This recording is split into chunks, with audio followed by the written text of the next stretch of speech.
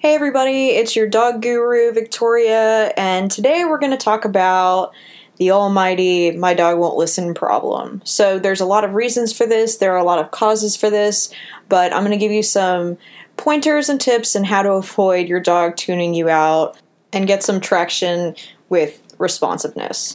So there's a few different reasons why your dog could be tuning you out. The first that comes to mind is you're repeating yourself a lot and you're not actually making them respond to what you're asking the first time you ask. Tip 1, stop repeating yourself. Make yourself clear the first time. If you're asking your dog to sit and they're not sitting, you can always gently fold them into the position with your hand across their chest and the other underneath their legs, right where they bend naturally, just as if you were scooping a baby and putting him in a car seat.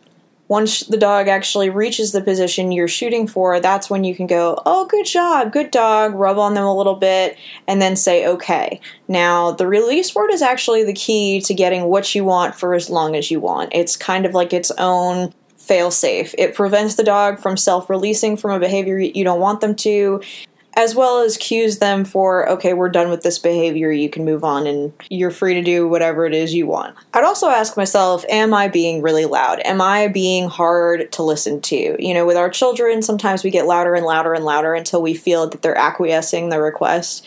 But in reality with dogs, the more you say it, the less they're listening. So you want to do the opposite of that. You want to say it once, require it immediately, and then praise, reward, which marks your behavior, and move on.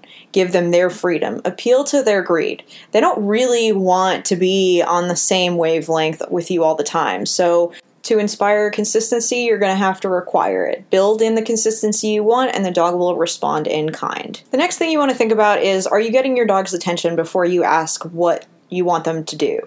If you're not saying their name and getting their eyes on you, then that's problem number 1, and you need to address that first. You can do look exercises by luring their noses to your eyes and start bringing in that attention, bringing them back to you, as I like to say, and that is basically a workable moment. That's where you start connecting with them, building progress with them, because you already have their attention. So now you know for sure that they're just ignoring you for the sake of ignoring you. They're not unaware that you're trying to connect with them. So that rules out one problem. The other problem that you might run into is slow or latent responses, which is where your dog is kind of taking their sweet time responding to you. I go back to the same technique that I mentioned before. When you ask for it, that's when it has to be required. Make sure that they've had the education, that they understand the cue, and they've done it before. If it's something new, you need to understand that there's a learning curve here. You know, they can't just naturally go into whatever position you're asking with no history there. So if it's something new, give them a little time to adjust and let them kind of catch on to what you're asking.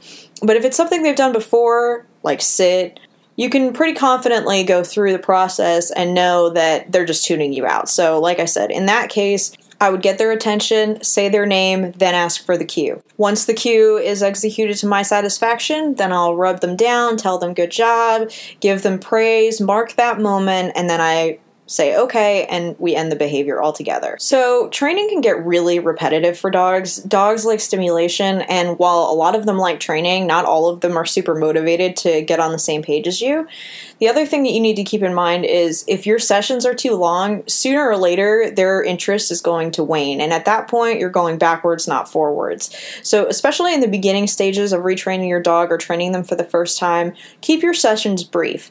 10 minutes is plenty of time to gather some new information, and repetition, maybe 10-minute sessions 3 times a day, will really drive home this is the new normal. And you can build in new behaviors or ask for combinations of behaviors like sit, down, back up, those sorts of things to try and keep them stimulated and interested, but keep your sessions short. That's a very easy way for a dog to stop listening to you, is because you worked so long that now we're going in the other direction. Which brings me to incentives. So you wouldn't work a 40-hour week and overtime and then look in your bank account at the end of the week and go, well, there's no payment here, and keep working the next week. You'd quit and you'd find another job. Dogs do the same thing.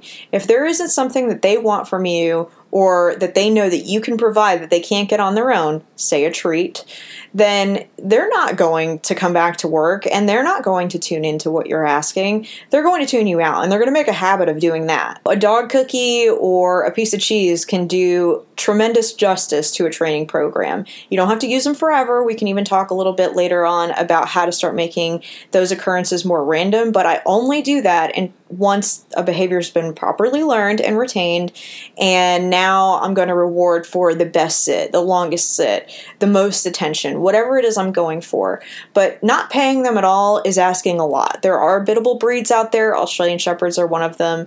Border Collies are another set. But if you're working with, say, a Mastiff, yeah, he's not interested. For the most part, training is not on his list of things to do. So a little tidbit can go a long way. After your training session, you might even try and re-stimulate them in a different way by playing with them, by playing hide and go seek with them, especially with dogs that are bred to search, like bird dogs. That's a great way to give them an outlet for some energy that they might have been storing up during the session. Outlets are important. Sometimes you don't even have to have a whole game with your dog. You can easily just turn them outside in the backyard if it's fenced and let them play there. Stimulation can come in a lot of different forms, and I think people forget that dogs need to be dogs too. They don't need to just be constantly working for us. That includes service dogs, which I have 2 of myself, and everybody needs a little time to relax. For us, sometimes it's, watching our favorite show on TV or doing crafts at home or whatever it is that you do to let off steam. But for dogs, using their natural instincts really goes a long way. And sometimes that's exploring a new space, sniffing where another dog has been, running around in the backyard and finding that bone that they hid that you didn't even know they had. So find a release that works with your dog as an individual, a release to that tension at the very end, which will also incentivize them to work harder for you the next time, because when they get a payoff at the end and then they get to go be a dog, you've just given them everything that they really wanted in the first place, which was to run their own game. And you've made them think that by doing what you need first, they're getting what they want. So say you've been working at training for a while and you just feel like your dog's energy level is excessive. You don't feel like you're really tapping into them or their skill set or what's underneath. In those sorts of situations, I always say, first, you need to check your dog nutrition. A lot of dog products and dog food products out there, treats and food alike, will have a crude protein level listed on the bag. And for some dogs, this is essentially, when it breaks down into their system, the equivalent of having sugar in their system. Anytime I see like an anxiety case or a dog that can't focus and we've tried everything else, then it's time to take a closer look at their diet and exercise. The crude protein level, you don't want to be any higher than 23%, especially with an adult dog with puppies. It depends on the breed of puppy, so I'm a little bit more hesitant to give out a number there, and it does depend on your breed as well. Some breeds need more crude protein, and some dogs need a lot less. A breed that would need more crude protein would be something the size of a Newfoundland, a large, large dog. For a Jack Russell, you give that same high crude protein level to them, and they're going to be running up your walls and destroying everything that you love and making you wonder if having a dog was ever something you should have done. On the diet topic also, grain-free is always a great way to go. It's healthier for your dog, but there are other ingredients you need to be aware of too.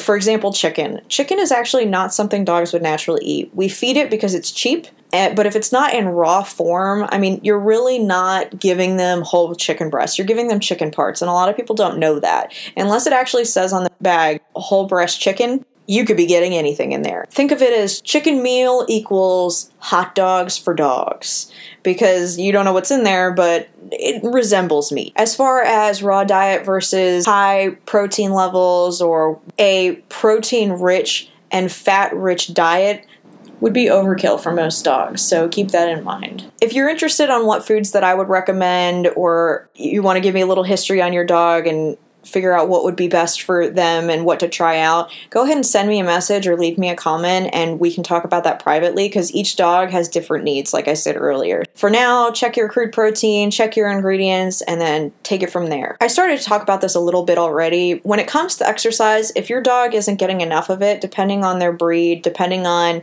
their personality type, you could be bending over backwards to try and get their attention, but because they haven't released all that extra energy or found a way to channel it, you're going to be pushing sand against the tide. So if you have something like a lab puppy at home, chances are he's going to want to go for at least a long walk. I always say, as long as they're keeping up and you're keeping up with them, that the length is not as important as what you're doing. And you can actually wear them out by asking them to do cues on their walks. It helps keep them engaged, but it also helps to train them to focus on you, because now they're in a foreign environment and the only thing that's really familiar is you. So that's going to make you more valuable to them, because they communicate through one another and you're really fighting nature once you get out into the big bad world. But that's a milestone you reach. You don't just say, okay, well, we worked on sit today inside, so let's start working on it outside. No, you don't want to jump that fast. But once you've got consistency at home,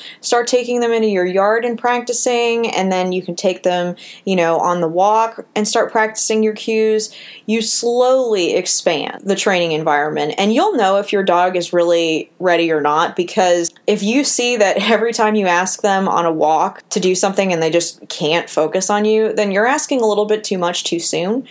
Back up, do it in your yard, stay in an isolated position so that they can they're still taking in the outside stimuli, but there's less of a chance for them to run off on you and ignore you. So those are my tips for today. Please comment, ask questions. I love to get them, and maybe they'll be the topic of our next show. Thanks so much, everybody. This is your dog guru, Victoria, and I'm signing off.